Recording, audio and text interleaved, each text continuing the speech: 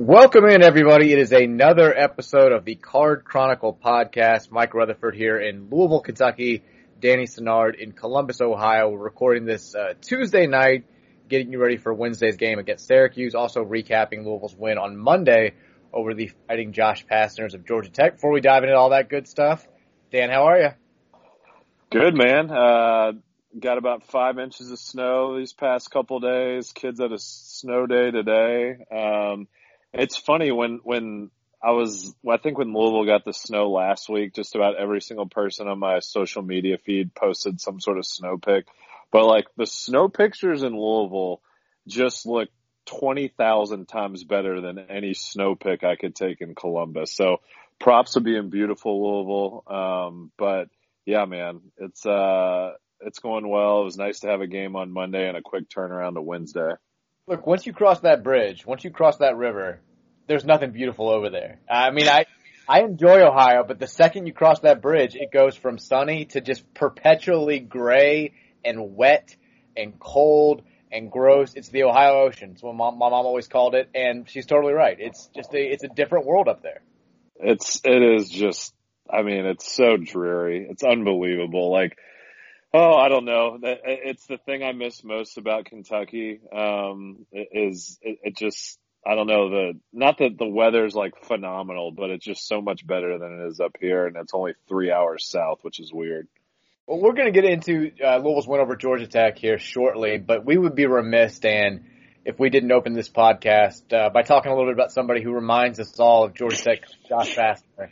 I'm talking about our old friend, Dustin Diamond, a.k.a. Samuel Screech Powers, who passed away on Monday at the far too young age of 44. And like in real life, after Saved by the Bell, you can Google Dustin Diamond. Like the guy, not the best guy in the world, had a lot of trouble. I think he was very upset about the fact that he was always going to be known to the rest of the world as Screech. Tried very hard to distance himself from that. Was in jail for a period of time for stabbing some guy at a bar on Christmas. Just not a great person overall. Still, according to recent quotes, trying to kind of change that image. I mean, had a whole lot of life left to live. And for us, two people who grew up, I think it's well documented that I was a big Saved by the Bell fan growing up. I think that's all over the internet. Like, he was a big part of our childhoods, and to see him dead this soon, it was a very, very sad day, Dan. Yeah, no, I totally agree. And I mean, like you said, you don't want to dump on a guy, especially, the day that he passes or the day after. But, he did have some demons, it sounded like, but it had to be tough for him, especially after the show. I mean, when you're known as Screech, it's kind of hard to move on from that persona or character. But I mean, while on the show, he did it so well. Definitely an icon in our entertainment youth for sure. I mean, he's going to miss it. He's going to be missed. It's a sad story. I'll probably try to catch a couple episodes this weekend in Screech's honor, but, yeah, man, just terrible news. We legit watched Screech's birthday episode last night, and I say my wife paid no attention. Like, I was like, I'm doing this. I was like, I don't care. I was like, this is the right thing to do right now. She's just on her phone, like, paying zero attention. It's the episode where it's Screech's birthday and everybody forgot and they throw him the party in Belding's office. Watched that. Felt good about it afterwards. But so Monday when this happens, like, obviously I get a billion text messages from my friends. I get a bunch of emails and direct messages from people, who just know that I like Saved by the Bell. And so I feel like it kind of died down for a little bit. And I shared it with you, but like in the middle of the Georgia Tech game, my 74-year-old dad thundering in with a text. He's like, and now Screech is dead. God damn it. God. That text, I mean, I was like in the middle of watching the game, and I was working at the same time, so I felt like I had a lot going on, and then all of a sudden when that text came through, I just absolutely lost it. You have to understand, like, my dad is, God love him, but like, the glass is always not just half empty, it's like there's barely a drop in it to him if it's half full. Like, he's going to find the worst, he's going to play it up. It's just who he is, like, and he understands that. So the fact that he would reference Saved by the Bell in any capacity, just to kind of try to pile on, like, bad things happening in the world. Like, Dad's like, now Screech is dead. There's another thing. Like, Dad, you can't name one other character from Saved by the Bell, but It was a nice way to put a smile on my face during an otherwise dreary day. So shout out to Samuel Powers. Shout out to Dustin Diamond. We'll dedicate this podcast to you. I'm sure that's going to make everything better for you. We love you. Cheers to Screech, man. Cheers to Screech. All right, let's talk about the actual game. Again, speaking of nerds, Josh Pastner comes to town. Did you see the picture that the guy got at the Hyatt before the game? I mean, an all-timer. Just an all-time. We talked about this, like, when he was first started wearing the mask. We're like, what if he just never takes that mask off, like, no matter where he is? And sure enough, he's coming out of a deli shop wearing it. I mean, he really is. It's the Richard Hamilton of masks. He just does not want to take that thing off. I legitimately am starting to wonder if he does. And this was Daniel Bird is the guy who got the picture with him. Shout to him, where he's cheesing so big. It's almost too Pastner. Like, this is how, because everybody always likes to ask me, are you making fun of this guy? Do you hate this guy? Do you secretly like him? Like, what's the deal with it? It's kind of like the DePaul thing. Nobody really knows where I stand. And the reason for that is I've got no idea how I feel about him. Like, I know that he's hilarious to make fun of. I know that I don't think he's a very good coach, if we're being quite frank. I love when we beat him. It makes him almost like he's adorable when you beat him. When you lose to him, it drives me fucking crazy. Like, when we lost to him last year, I'm like, fuck this guy. Like, it all stems from that Memphis game where he stayed out on the court afterwards and taunted our crowd, and then came back and did it again when he did his post-game radio show. So I love making fun of Pastner. I'm sure he's in real life a dorky enough, fine enough guy, but I tread the line between like making fun of him and genuinely liking him and just genuinely disliking him. It's all. I mean, when I saw that picture, like, the first thing that flashed in my mind, like, Josh Pastner is the type of guy, if, like, the team he coached ever made, like, a surprising run to, like, the Final Four in New Orleans, you could be, like, going to the game as a family and, like, make, like, a quick stop off at, like, Jimmy John's next to the stadium, like, 2 hours before tip, and just been eating there and be like, is that Josh Pastner eating in the booth by himself? Like, isn't tip in 2 hours? Like, that's the type of something that I could see Josh Pastner doing. That's the type of guy he is. I mean, the man is a coach of a major conference program, a program that within the last 2 decades has played for the national championship. And when they win games, he stops at gas stations to buy his team snacks. Like, that's how he celebrates. This is what this man does.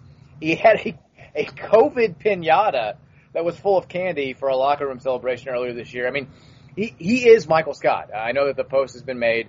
And to answer one of the questions, we're going to answer some questions from Twitter later on today, but one of the questions was, does Josh Pastner have any idea how much we make fun of him?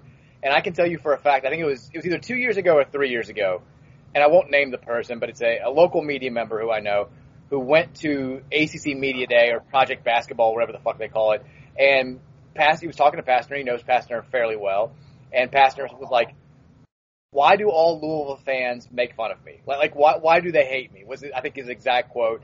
And he brought up the Michael Scott article, so I know he's seen that for a fact. So, short answer to that question, he's very aware, or at least somewhat aware, of his reputation here amongst the Cardinal fan base, and really probably the college basketball world at large. But, I mean, he definitely plays into it. If he's just that dorky, then props to him, because it feels like he kind of knows the reputation and is now starting to lean into it a little bit. Or maybe just he is that dorky. I've got no idea. I mean, it's one of the great mysteries in life how he recruits to Atlanta. Like, what is he telling these kids to get them to go there? Like, what are the recruiting videos? Like, what brochures is he handing out? What is he telling these kids' parents? I have to know this because, I mean, from what I'm seeing, I'm just missing something. I mean, there's just something off about this. But I don't know. I will say, I don't know if he's definitely gaining weight. Maybe he's lifting more. Maybe I don't know, but he's definitely getting bigger in the chest area. That's for sure. The fact that he went from Memphis to Atlanta, I mean, these are the least Pastner cities we have in America.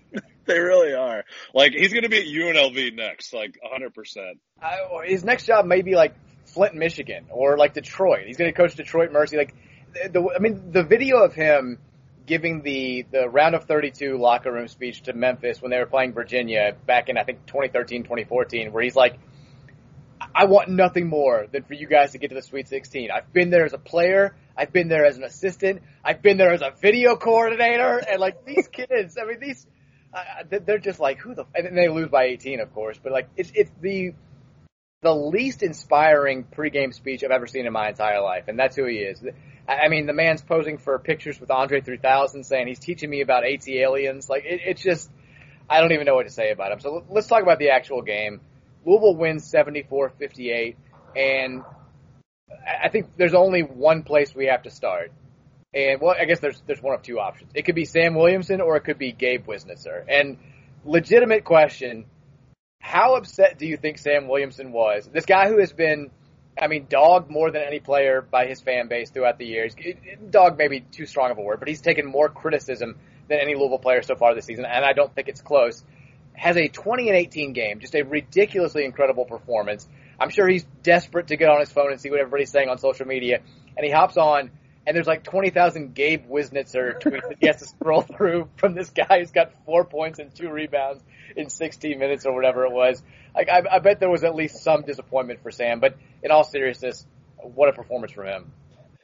Dude, that was phenomenal. And, I mean, like, it's funny. We wanted to see Sam. I mean, we talked about it. We're like, hey, you know, his game is good enough to where if he does the little things, like the points will come.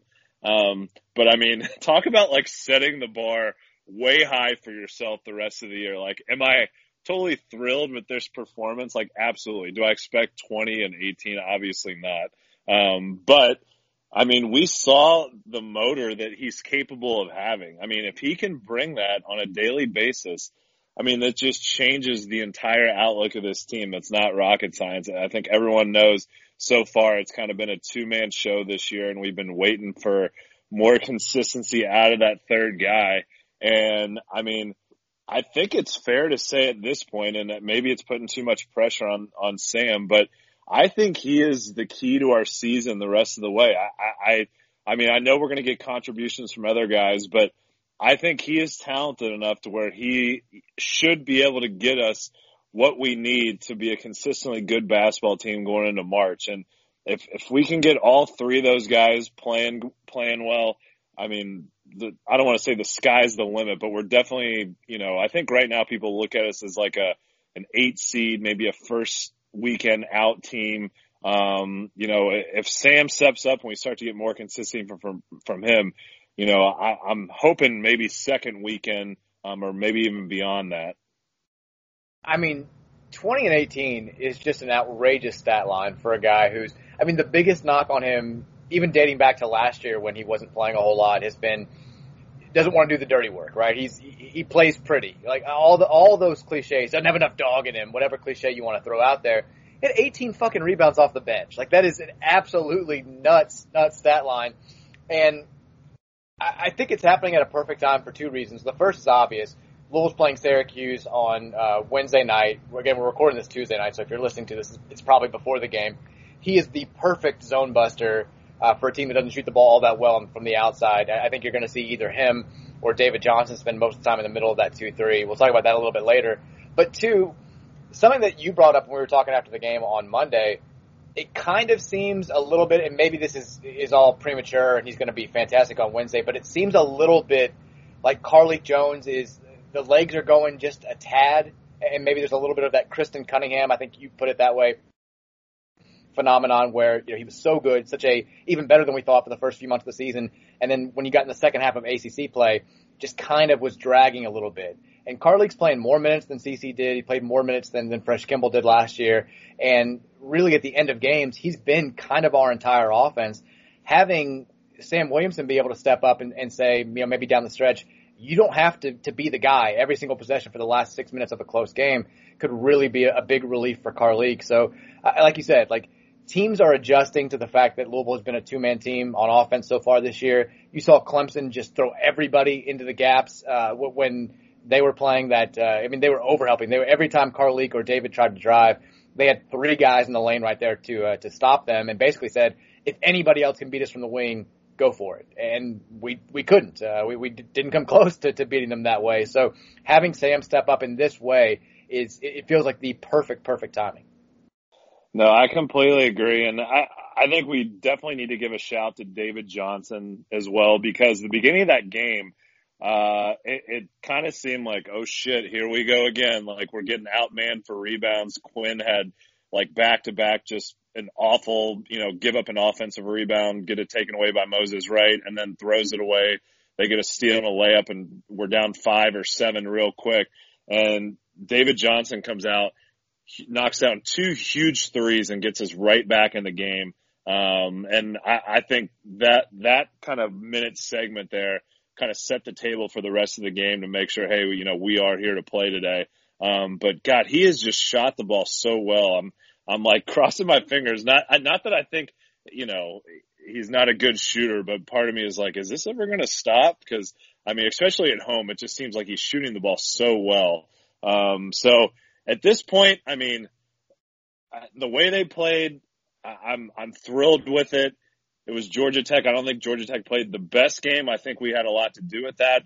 Now I'm looking for them to bring that type of game, that type of attitude on the road. I think one of the things that's kind of been overlooked, I think we won at Pitt when they were undermanned, and I can't remember, we won at Wake Forest. But other than that, we've looked terrible on the road so far. So I think Wednesday will be a big test for us to see if we can kind of carry over what we did on Monday. But there's really not a whole lot to be upset about Monday. I think we played one of our better games of the year. Yeah, the beginning of the game you're totally right about, because this was a game, I don't know how much you felt of this or how much you saw of this. Like, Louisville fans were, collectively really pessimistic about this game. I feel like everybody who was on Twitter was just expecting to lose and saying, Georgia Tech's a bad matchup for us, and maybe it's a little bit because of what happened in the second game last year, but I was just kind of surprised to see that much hesitation from our fan base, with that much just dread from our fan base going into this game. Don't get me wrong, I certainly thought it was going to be a much closer game than it was, but Georgia Tech, I think you saw the lack of rest that they had. I do think it played a part in this game, because they were going up against a Florida State team on Saturday that is the most physical in the conference, that takes it out of you. Even when you win, you're going to get beat up a little bit. They're kind of like playing Wisconsin in football or something along those lines. Even when you win, you're going to be feeling it the next week. And I think you saw a little bit of that from Georgia Tech on Monday. I do think it played at least something of a part in the way that they played, especially when they got down. It's one thing to kind of to pick yourself up when you're in a close game and you're going shot for shot with your opponents. When you get down 13 early in the second half and you're already tired and you already feel a little bit beaten up, it's much easier to fold your tent up a little bit, and I think we kind of saw that from Georgia Tech. But, yeah, the slow start happens, and I think every Louisville fan is immediately panicking. Quinn Slazinski, I thought Luke Murray was going to kill him. So did I. He was going nuts off the bench, ripping his mat. He's just you're supposed to be the tough guy, and you're getting this ball ripped away from you.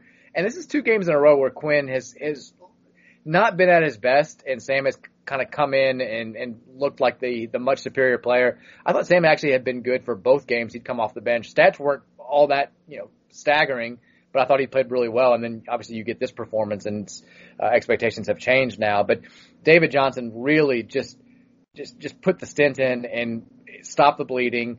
He was so good. And you're right. This was supposed to be the weakest part of his game. And you see why he's in every top 20 of every mock NBA draft that's on the internet right now. His 2 big issues coming into the season were lack of an outside shot and defense. And he's been, according to Chris Mack, our best defensive player so far this season. He almost always draws the toughest assignment for the other team, and he's our best 3-point shooter. So he's checking both those boxes. I don't know how you feel about it, but I wrote this earlier today. Enjoy him for the next 2 months or however long we get, because this is the last time we're going to see David Johnson playing for Louisville. Oh, 100%. And yeah, he has an NBA body, obviously. Good head on his shoulders. Like you said, I think the 2 things that they were looking to improve this year were defense and 3-point shooting. He's done both of that. But the job he did on Alvarado is a really good player.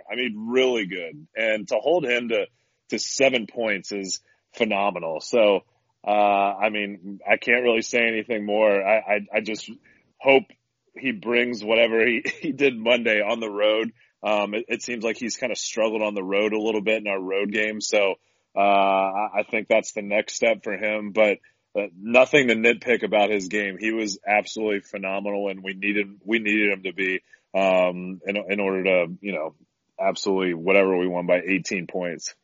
Well, you said nothing to nitpick. I'm going to try. There's one thing that has kind of driven me, I won't say crazy, but it's something that he's got to fix. He and Carlik both do the thing where they probe when they keep their dribble. They'll get like a step on their man and kind of see how far they can go and go slowly into the lane and see if they can keep that advantage.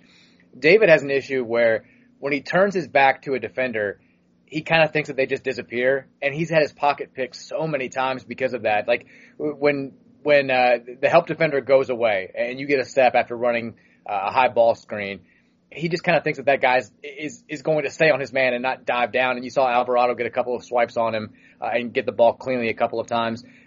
That's happened too often recently, and it's the one area of his game where he really has to fix. He's got to become more aware of defenders that are out of his line of vision because he's getting his pocket picked just a little bit too much. On the whole, though, Georgia Tech ended this game number 1 in the ACC in conference-only games in terms of turnovers forced and steals created. Louisville did a really good job taking care of the ball, only 9 turnovers. 5 of those were off of steals. And I think the biggest part of that, the biggest way that helped Louisville in this game was it slowed Georgia Tech down. They really wanted to get out and run. I think they thought they could beat Louisville in transition. They did it pretty effectively for the first 10 minutes or so. But when you limit those turnovers, you limit the long rebounds off of bad missed shots from the perimeter. It really, really keeps a team from being able to get out and score in transition. I thought Louisville did a great job there. Anything else really stand out in this game to you? I'm going to nitpick on one thing that I think is been plaguing us, I feel like, the last couple of games. Our big guys finishing at the rim has been a problem. And yes, I mean, Moses Wright is a great shot blocker. But I'm going to pick on Jalen Withers here for a second because he's done this a couple of games. When he gets the ball down in the post, I mean, he's either getting it slapped away, loses it out of bounds, leans back and tries to finish way too many numerous times. I mean, JJ Traynor, he doesn't have the strength yet. You can just tell by kind of how frail he is that he needs to add weight. So I don't give him as much grief. But I mean, when Jalen gets the ball, he needs to protect it better. He needs to just power up and actually extend the ball out to the backboard and have the defender on his back. Instead, he just goes straight at the rim and he leaves himself open to get stripped every single time. And it's happened numerous times. And I don't know about you, but it's driving me absolutely crazy. Yeah, the stuff around the rim has been bad for a couple of games now. I think Kelly Dickey said going back to the Duke game, and this was about midway through the second half, Louisville had missed 17 of its last 20 layups, quote-unquote layups, shots around the rim. And our guys are just too hesitant. They will have an advantage. We ran that same play, that little backdoor screen play that we've run for the last 3 years under Mac, and gets a wide open layup probably, 70% of the time it feels like. A couple of teams have had it scouted really well, but we ran it really effectively. Dre Davis had the ball in his hands. Jalen was open for 5 minutes, it felt like. Dre finally got it to him. And then our big guys, they go up at precisely the wrong time. They go up right away, they're going to be okay. If they wait, pump fake, and get the defender in the air, they're going to be able to finish because he's coming flying in. They wait until the defender's in the only possible position to block the shot, and that's when they go up. And you're right, they go up way, way too soft. I think an issue that we're going to see, it's going to have to be better on Wednesday against Syracuse. We saw it against that little 1-3-1 zone that Georgia Tech played. We saw it a little bit against the Duke zone. BC played some zone. Wake Forest played some zone. Kentucky played some zone. The biggest issue we've had when we've been trying to attack zones is we do everything too slowly. You've got to the ball has to move quickly against the zone. The cuts have to be fast against the zone.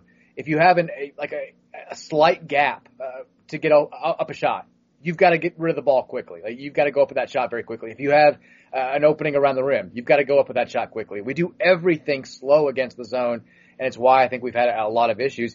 If we're that slow Wednesday night against the Syracuse 2-3, it's going to be a really frustrating evening because I don't think we don't have the Jordan Nwora, the Ryan McMahon, those types of guys who can bail you out of a poor offensive possession against the zone by hitting a 25-footer late in the shot clock.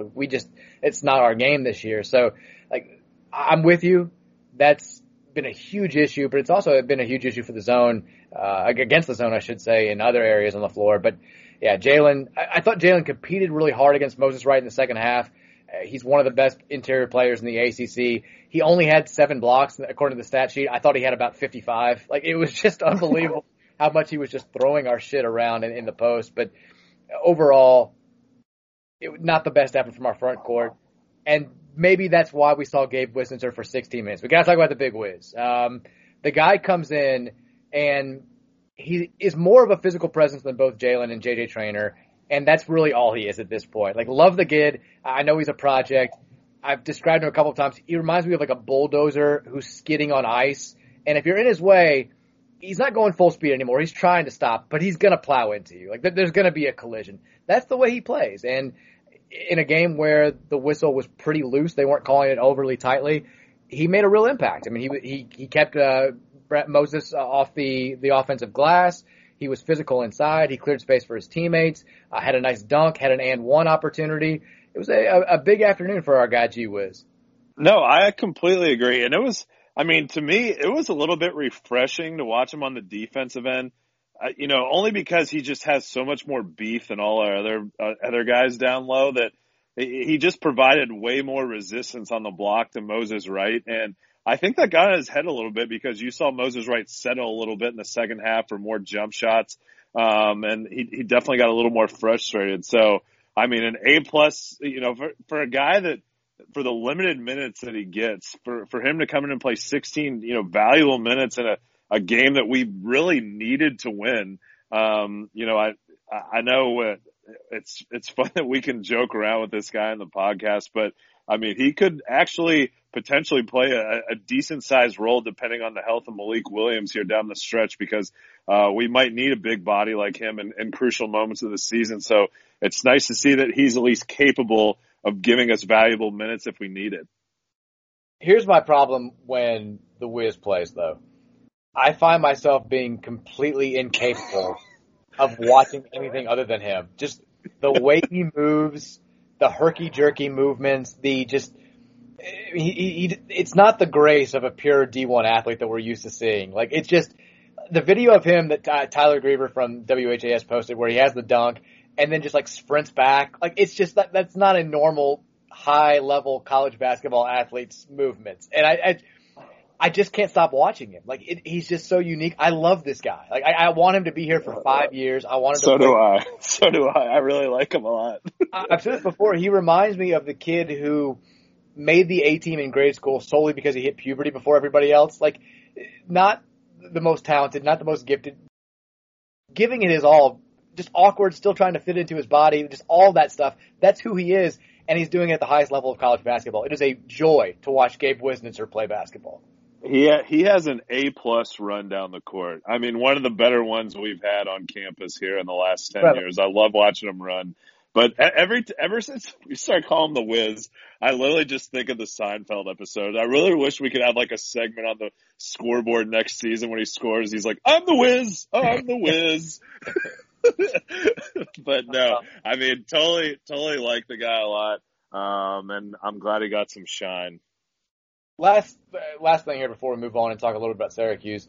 Would you like to offer a public apology to Josh Nickelberry? Because ever since you compared yourself to him and also gave him the nickname of the microwave, I don't think he's made a shot besides the meaningless three in the last second against Clemson. And now he's hurt his wrist. He's out. He's sidelined. You basically ruined Josh Nickelberry's 2021. I'm really sorry, Josh. That's totally on me. I mean, I don't know I was really excited. He came out gangbusters. It seemed like he hit every first shot that he took when he chucked in the first couple games. Hopefully this wrist, I mean, obviously it doesn't sound like it's too serious. Hopefully, sometimes shooters need a little bit of a mental break as well.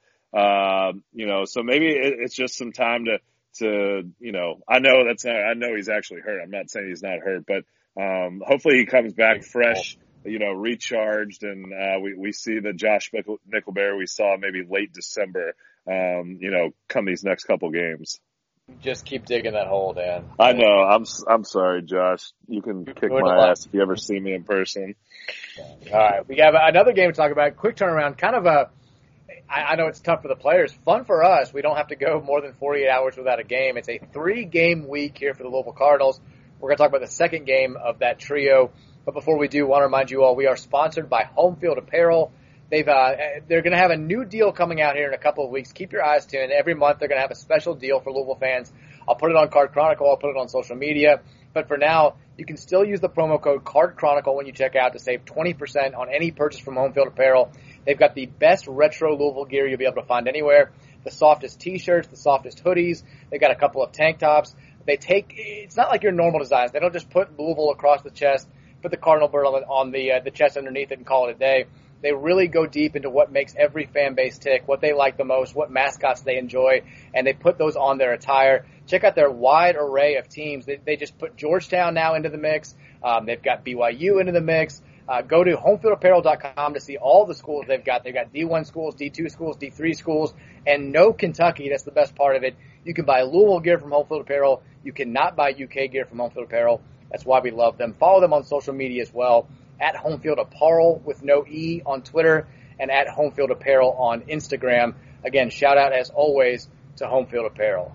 All right. So real quick, I got my Home Field Apparel shirt in the mail today. A, it's awesome. And B, I tried it on for my wife and she was like, oh yeah. And like, all I could think about was like when she was like nodding her head, like, yeah, that looks good. I felt like in the movie Rudy, when Pete gives Rudy the jacket and I like put it on, he's like, you were born to wear that jacket. I was like, fuck yeah, I was. Like that was totally me trying on the Home Field Apparel shirt. Hopefully things go better for your wife than they went. Yeah. It's like, don't work at a factory, Ken. A dubious comparison there. I don't know where to go from here. Watch your back, Kim. All right, Louisville versus Syracuse. Moving on. Louisville-Syracuse, Wednesday night. ACC Network has the call. Cards beat the Orange pretty badly last year in their only meeting, but that is the only game that Louisville has won against Syracuse since Rick Pitino was fired back in 2017. Syracuse, I mean, they're the same goddamn team they've been every year in the ACC. I don't know what else to say. Like, they've been this way. The first year we were in the conference when maybe it was the year, but when we were still in the AAC, when they started off like 18-0, had those great games against Duke, kind of fizzled late, and I think lost to Dayton in the second round of the tournament. Besides then, like, they're just always on the bubble. It's first four at Dayton or bust. That's it for them. It really is. And they do damage whenever they do get in the tournament, but when they get left out, I feel like every time we've played them, they've been in the same exact position where they're battling for quality wins, trying to bolster their NCAA tournament resume. And here we are again, taking them on Wednesday night. It's a Syracuse team that has been hit or miss pretty much all season long. I'm expecting Q's to be a slight favorite because I think Ken Palm has them as a slight favorite. But if you had if I had to ask your, I guess, confidence level right now, 1 to 10, where are you for this game? I mean, as good as we played on Monday, I mean, you would think I would totally be like, all right, yeah, I feel pretty confident, but I mean, we just haven't looked good on the road. I don't know. I need to see it first before I can have any confidence in this team. We're not, I mean, I know Dave has shot the ball well. We're not a particularly great 3-point shooting team. I don't think we're a particularly great passing team, which you need to be against the Syracuse zone.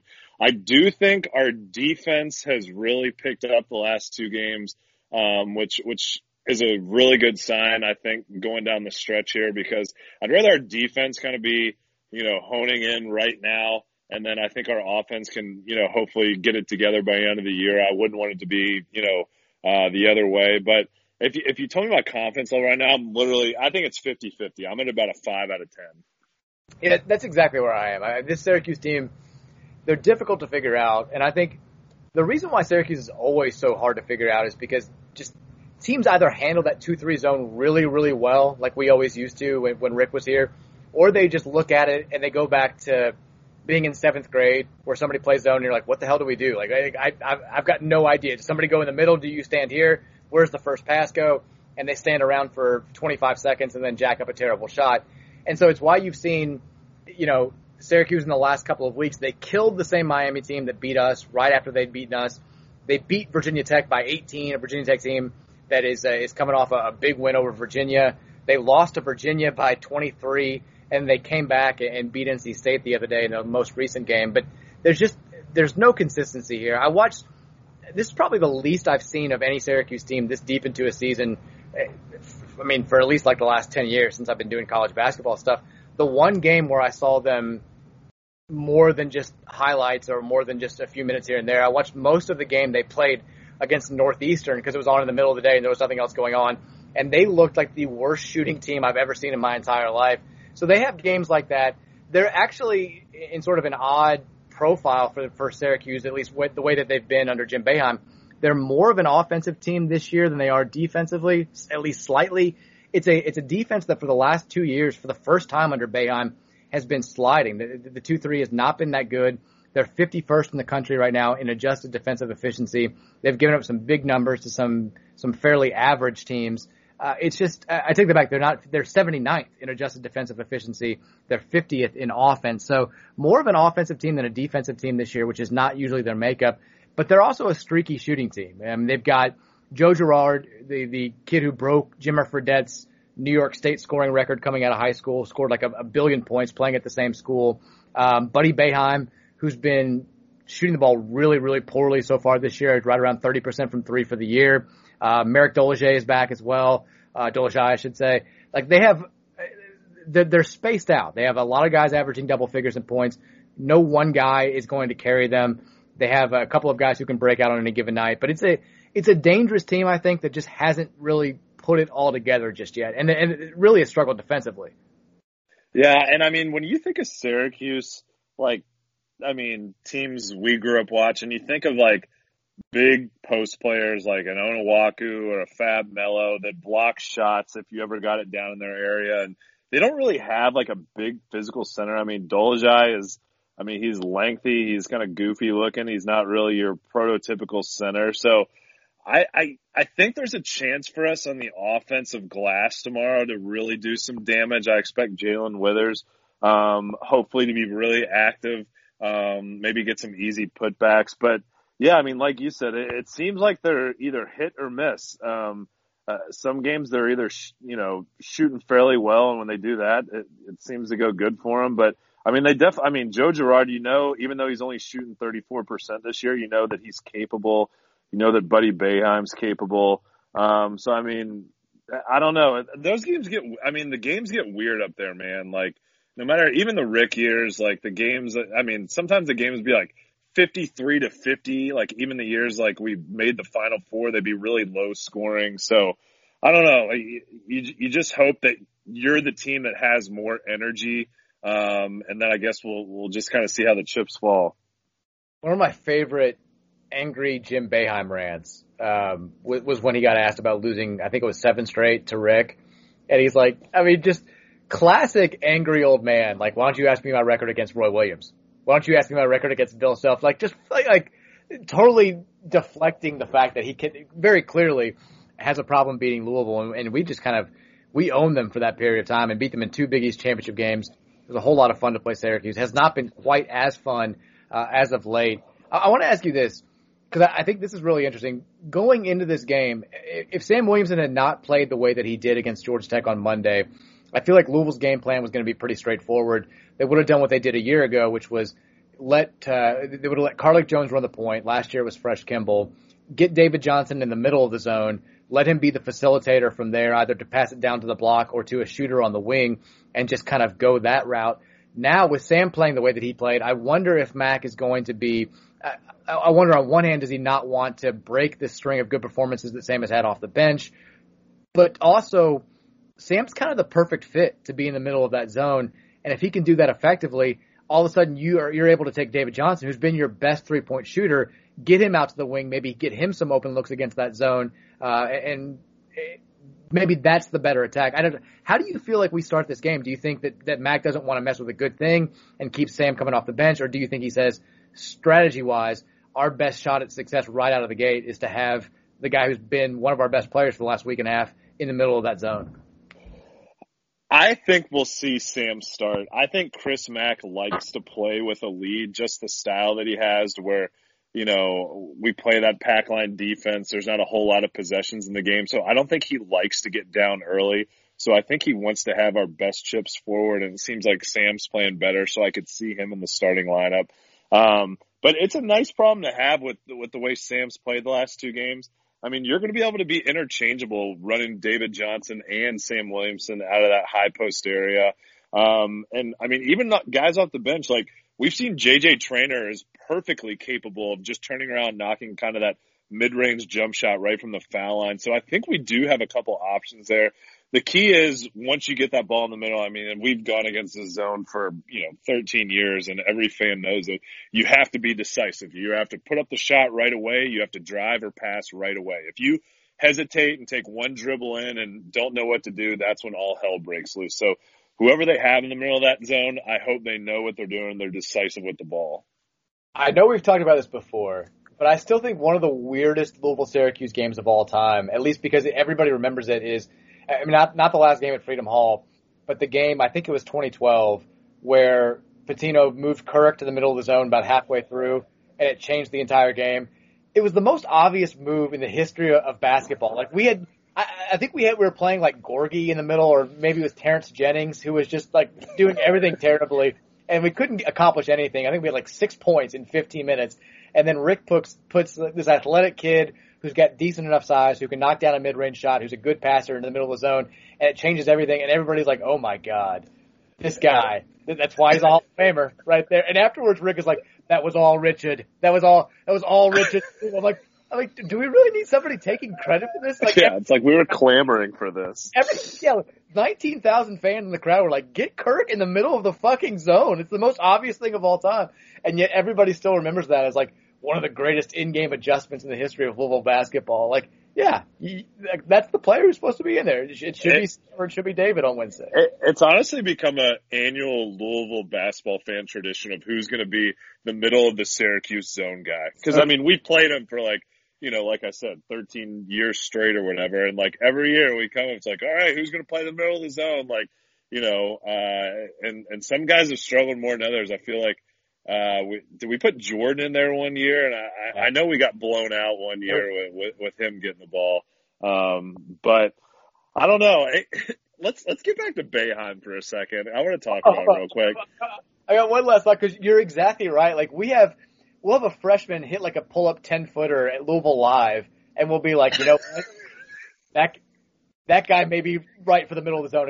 Save him for Syracuse. Like, we'll see you again in January, buddy. Like, he could be a perfect guy in the middle of that Syracuse zone. Like, we act like it's like the biggest skill set in the world to have. Like, a mid-range jumper, a guy who can make average passes. Like, oh boy. Like, you need that guy if we're going to beat Q's this year. I know. Watch, by the end of Wednesday, we're like, and Gabe Winitzer catches the ball in the high post, and we're like, what the hell's going on? No, the reason I want to bring up Boeheim, I don't know what your opinion is. Do you think he's do you think he's checked out? I mean, he looks so he always is nonchalant, but just every time I turn on Syracuse and our game we played last year, I mean, he was so fucking nonchalant on the bench. I was like, Jesus Christ, how much is this guy making? Yeah, I mean, there's been buzz for the last couple of years, and I've got no idea if it's true, but the people around the program have been saying this really since the kid signed, but they've been saying Jim wants to coach until Buddy graduates. And Buddy's a junior. By the way, the most emotion we've seen out of Boeheim in the last few weeks, Buddy had an and one against NC State the other night, and Jim literally fell out of his chair. I'm like, not a lot of faith in your son there, Jim. I was so shocked that my kid scored from inside the arc that I fell out of my chair. But I don't think he's got I don't think he's got a lot of time left with Syracuse. And why would you? I mean, he's accomplished everything he needs to accomplish. Recruiting's totally different than it was back then. He's 76 right now, I think. Syracuse is one of those programs, though, that I'm really curious about what happens to it after it loses its Hall of Famer. Because he is Syracuse basketball, and people go there to play for him and play for the program that produced Carmelo Anthony and all those guys that he was churning out in the 90s and the 2000s. It's a little bit more difficult to recruit to Syracuse, New York for a sport that's played in the winter when you don't have a Hall of Fame coach running the show. Like, I'm not saying Syracuse is going to just disappear into oblivion, but that's a tough gig. Like it does, that program doesn't run itself like I think, North Carolina does, or Kansas does, or Kentucky can. I'd say you don't have to have the right guy, but I feel like you have to go out of your way to screw up at those programs, like a Billy Gillispie or like a Matt Doherty at North Carolina. Like they should always be pretty good. Syracuse, I don't know if they have that same type of long-term cachet. I kind of look at them, and I know this school is in a better location, but I kind of look at them like Georgetown. Like John Thompson, he was Georgetown, it seemed like. And I mean, I know John Thompson, his son took him to the Final Four, if I'm not mistaken. And, he did good things with that program, but man, it seems like ever since that, I mean, he had kind of a rough ending, and they've really fallen off a cliff since then and kind of run in mediocrity. And like you said, you wonder if that's going to happen to a program when someone like as historic as Jim Boeheim leaves. But he still knows how to ruffle feathers, man. Like I saw a quote he had the other day, like they were asking him about their home record, why they've been so good at home. And he was like, I guess the fans don't really matter. Yeah. Well, it was funny. I was listening to Chris Mack's post game, and they asked him, like, you guys are playing better at home, or I don't even remember what the question was, but he made it a point. He's like, yeah, we've played good at home. He's like, and I don't want to say it's not because of the fans, because he made it a point to say we need the fans, which is like the complete opposite of Boeheim. But I do. I enjoy curmudgeony Jim Boeheim. I enjoy watching it. First of all, you compared Syracuse to Georgetown, which just made any Orange fan who's listening to this game. I know. Like they want you dead now. You are Syracuse enemy number one going into tonight's game. Two, I think it's a safe comparison. The other program that I would really compare them to is UConn, because Jim Calhoun basically was that entire program. Connecticut basketball was nothing until he got there, and he turned it into, a program that's won more national titles, or as many national titles as anybody over the last 25 years. They struggled a little. I mean, they won one under Kevin Ollie, but they still struggled more than they had success after Calhoun. We'll see what happens now with Dan Hurley and them getting back into the Big East. But I think they're both solid comparisons. I don't think Q's will fall off as much as Georgetown has, but I could be totally wrong about that. We'll see. I saw the Boeheim comment about the fans. It is kind of nuts to see across the country with no fans at most of these places, limited fans at the places that are allowing spectators. The home records are still pretty much the same in college basketball. There's not a whole lot of difference. I thought Mac gave a really good explanation when he said, travel right now, it's twice as difficult as it was before. It's not luxurious anymore. Everybody has to go kind of in their own unit. When you get to the hotel, you get like a meal and you have to go right to your room and quarantine there. He's like, there's nothing fun about being on the road anymore. And I'm sure that's taken a toll on a lot of teams as well. But it is just like, this was going to be such an interesting case study about a full season where there are no fans. How much do fans really matter? And so far, like the numbers are saying, like not that much. But I think that there are so many outside factors that you can't really. It's not that cut and dry, is what I'm trying to say. Yeah, and even in the ACC, I mean, last night Miami beats Duke at Miami. I mean, for whatever reason, like you said, it seems like it's hard to win on the road. Man, it would just be. And God, I hate even doing this, but like. That if I missed one thing about Pitino's teams, you knew like every time you were on the road, and maybe it's just me thinking back, and maybe the record doesn't reflect it, and I'm just over exaggerating, but it just seemed like we just brought a different mentality on the road. I just felt so much better about his road teams going on the road so far than I have during Mac's tenure. But hey, I mean, there's time to prove me wrong. It's only his third year, so. Let's hope it starts tomorrow. I will say this about MAC teams. When they've been their best on the road, it's been in like the biggest environments against the best programs. Like they beat Duke at Cameron last year. That's true, yes. They beat North Carolina and set the largest record for defeat for a Roy Williams team inside the Dean Dome a couple of years ago. I thought they played a really good game against Kentucky, even though they lost last season when they went to Rupp Arena, and that was a really hostile environment as well. So it's been the more tame environments where they've really struggled on the road. They've been bad at Clemson. They were bad at Georgia Tech last year. They've kind of faltered in those types of places more so than UNC and Duke. And I mean, they were in the game against Virginia last year down to the wire. They were in it a couple of years ago too. I thought they played pretty well both times at JPJ, but we'll see how they fare there this year. And then obviously we've got a big chance to go to Cameron Indoor and sweep Duke as well next month. So I'm with you though. More times than not, it felt like Pitino's teams were ready to go on the road, and their records reflected that.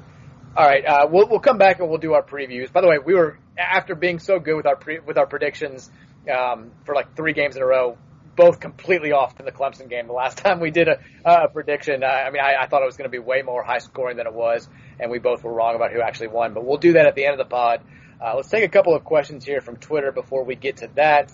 D.A. Helderman says, if you could pick one former Louisville basketball player to come back and serve as a player coach, who are you picking, and why is it Bozak Smith? I would love to see Bozak suit up right now and coach.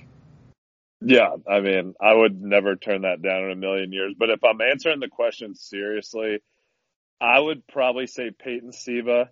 You just hear nothing but absolute glowing remarks on how high his basketball IQ was. He's a great guy. He'd be a great ambassador for the city, the university. So he'd probably be my pick. Cardinal commenter says, what is the go-to phrase when someone knocks on the bathroom door and you're in it? I feel like I just say, I don't know if I have a go-to phrase. Like, I don't say, like, occupied or like anything. I think I just go, hey-o. I think I just say, like, in here or something like that. Like, I feel like, I don't know. But it does remind me of one of my favorite old school Dan the Dump stories when you were at work and your coworker's kid like looked under the stall when you were just taking a dump. It worked. Like, I love that story. That was that was like 10 years ago. I was like hungover as all get out. I was like, I need to switch jobs immediately. This is too much. A lot of people want us to talk about this GameStop stuff. I don't have. Are you trading stocks now, Dan? Has this been a recent development? I texted I was like, all right, maybe I should get in on this. And then I knew, I was like, I'm the biggest cooler in the world. Like, as soon as I start doing this, like, the market's going to take a shit and everything's going to be terrible. So I sat it out, and it sounds like I made the right place so far. But I don't know. We have friends that do this that obviously know a lot more than we do. But it's been fun to follow, at least. It's given me some entertainment to follow during the day. All right, James says, what's the likelihood of Louisville opting out of the ACC tournament? I don't think it's very high. Vince Tyre, I think he was in an interview with the Courier-Journal earlier this week, basically said, like, we're playing in the conference tournament. I don't know if it was that cut and dry, but he was saying that's our plan. They're going to go ahead. I actually don't think you're going to see as many of these power conference opt-outs as people are talking about. I think you may see a couple, but what's going to happen is I think that the Big Ten, my understanding, I don't know if there's been any official word on this, the Big Ten's probably going to move its tournament to Indianapolis so all the teams can bubble there and then just stay there for the NCAA tournament, those who make it. So they're good. My understanding right now is that the plan for the ACC is probably going to be something similar. Tournament's still going to be in Greensboro, but they're going to have a bubble there. Nobody can leave. Nobody can do anything.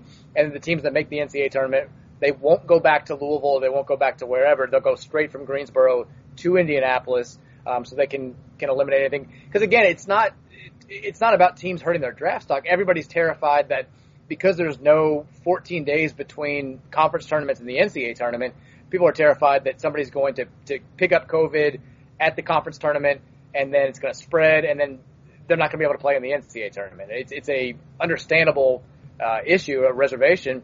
I have no idea why the NCAA refuses to move the NCAA tournament back a week and a half or 2 weeks so that this isn't an issue. But they've set the dates in stone. It's going to happen. TV contracts are in. They've got to make that money. The other reason why I don't think you're going to see as many teams from their conferences opt out of league tournaments as people are speculating right now, that money from the league tournaments, which is a huge revenue maker for just about every conference, it's split evenly within the teams in the league. Doesn't matter if you win the tournament. Doesn't matter if you're one and done. You get that share of the money. My guess is the leagues will say, if you don't come and play, we're not going to pay you. You're not going to get any part of this. So I think that'll be another incentive for teams across the country to play in their conference tournaments as well. But if you're like a Gonzaga, which is the extreme outlier, yeah, there's zero reason for you to play in the WCC tournament, except for the fact that it ends a week earlier than the major conference tournaments. So you probably would still have enough time to get guys that would test positive good to go for the NCAA tournament. But I don't think it's going to wind up being quite as much of an issue as people are talking about right now. I think you may see some of the smaller conferences saying that they're not playing league tournaments at all and they're crowning the regular season champions as their auto bid winners. But as far as the bigger tournaments are concerned, could be totally wrong, but I think you're going to see most teams, including Louisville, choose to play regardless of what their tournament stature is. And it would suck to have a bunch of tournaments that have like 6 teams in them or something. 100%. I mean, I think conference tournaments make March Madness, kind of what it is. I mean, it's such like a good appetizer for the actual tournament.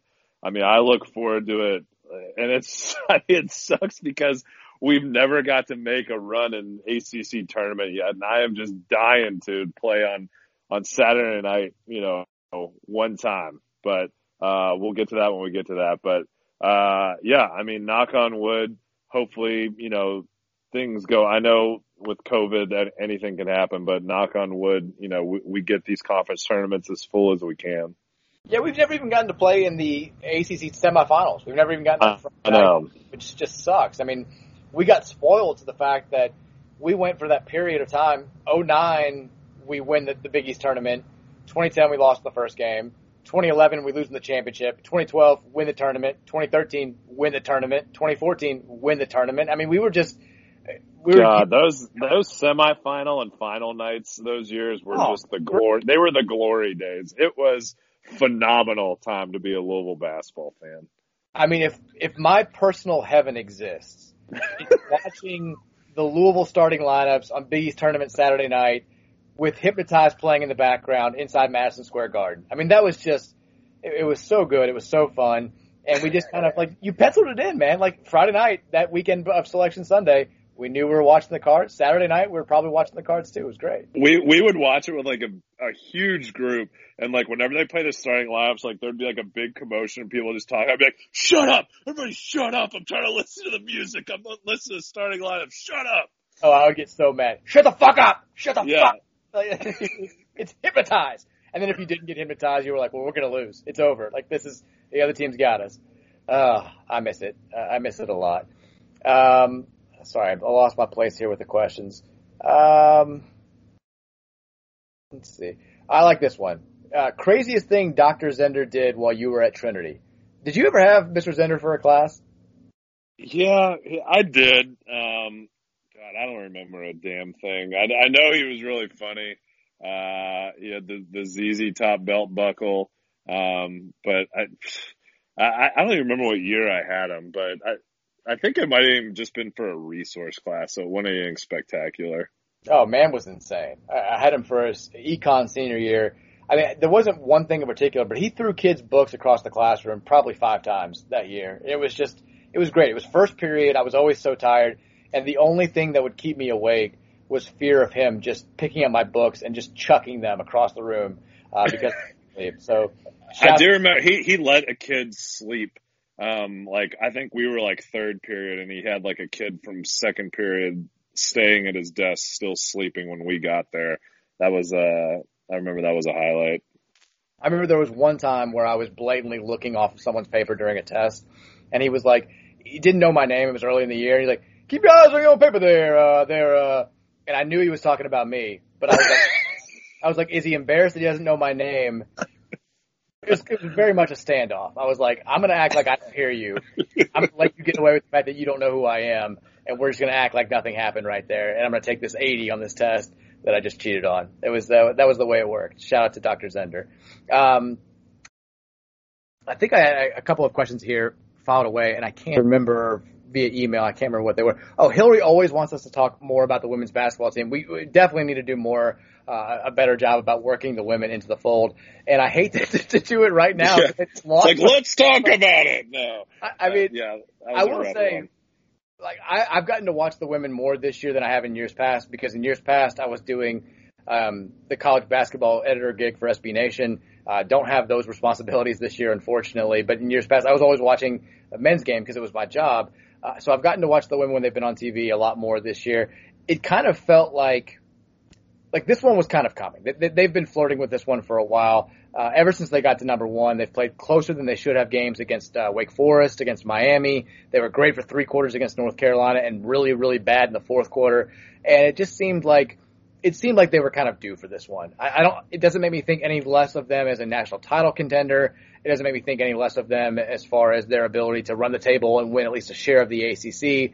But this, pretty early on, you could tell that NC State was the aggressor. And like Haley Van Lith, who's been so good all season long, she looked like a freshman for the first time. I think it was an eye-opening experience for her. And really, it was an eye-opening experience for everybody besides Dana Evans. She was the only one who played well, had 29 of the team's 60 points, and it just was not their night. But hey, hopefully it's just a blip, and 2 months from now we're talking about this program winning the first national title in U of L history. Yeah, I watched the second half yesterday. When Dana Evans hit that 3, I think at the buzzer at the end of the 3rd, I was like, oh, okay. Like, I think it got to win the 5 or 7, but 4th quarter just obviously got away from him a little bit. But I trust Jeff Walz. I think he has the right personnel. And he's a coach that gets his teams playing better in March. So I'm sure with all the COVID stuff and women's basketball has been affected by all the COVID stuff way more than the men has, unfortunately, for U of L's women's team. So, hopefully they get some practices under their belt. They're able to gel a little bit and make a deep March run. All right, last question here before we call it a pod. Josh Mark, who's got a great U of L basketball stat tracker. I've linked it a bunch of times on the on Card Chronicle. You can find the link there and get it on your phone. Charts a bunch of cool stuff. Always a good thing to look at during and after games. But he says, if you could turn any U of L sports loss into a win, what game would you change the result of? He says, I say Rutgers football, but I could be convinced of the Lamar game at Clemson, even though that would probably mean more Bobby Petrino.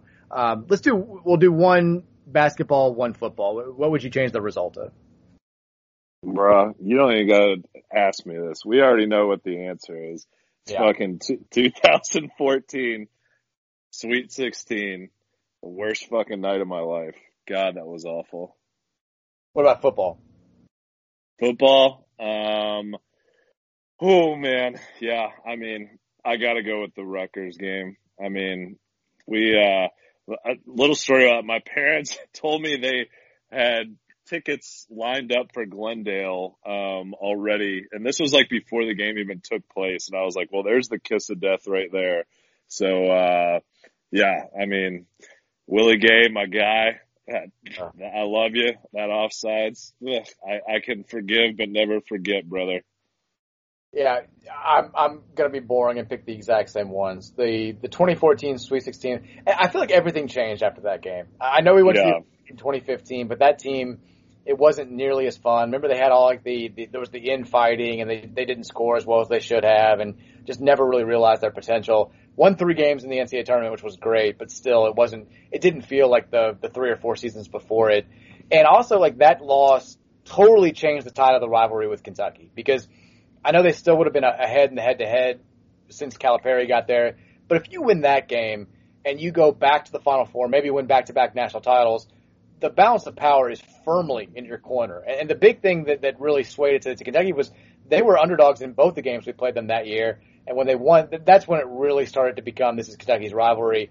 And the only thing that saved us from just being full-fledged, just despair a year after winning our national title was the 2014 Connecticut Huskies. Shout out to Shabazz Napier. I'll love you forever. Shout out to Sam Decker in Wisconsin a year later. You guys, you made life. Kevin Ollie. Shout out Kevin Ollie. Kevin Ollie, we love you. You guys made our lives in 2021 a lot easier and a lot better than they could have been otherwise. You guys saved us a lot of heartache there. So let me ask you this: Have you ever gone back and watched the full game? Yes.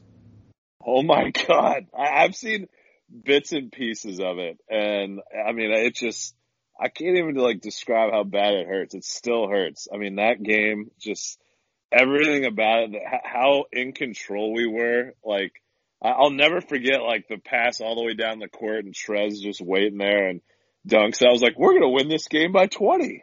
And We were. like, That was the other thing about that game is we were. It wasn't like any other U of L UK loss where they were kind of in control and we kept it close, just couldn't get over the hump. Like we were the better team for 37 minutes there. Like we were so much better than they were.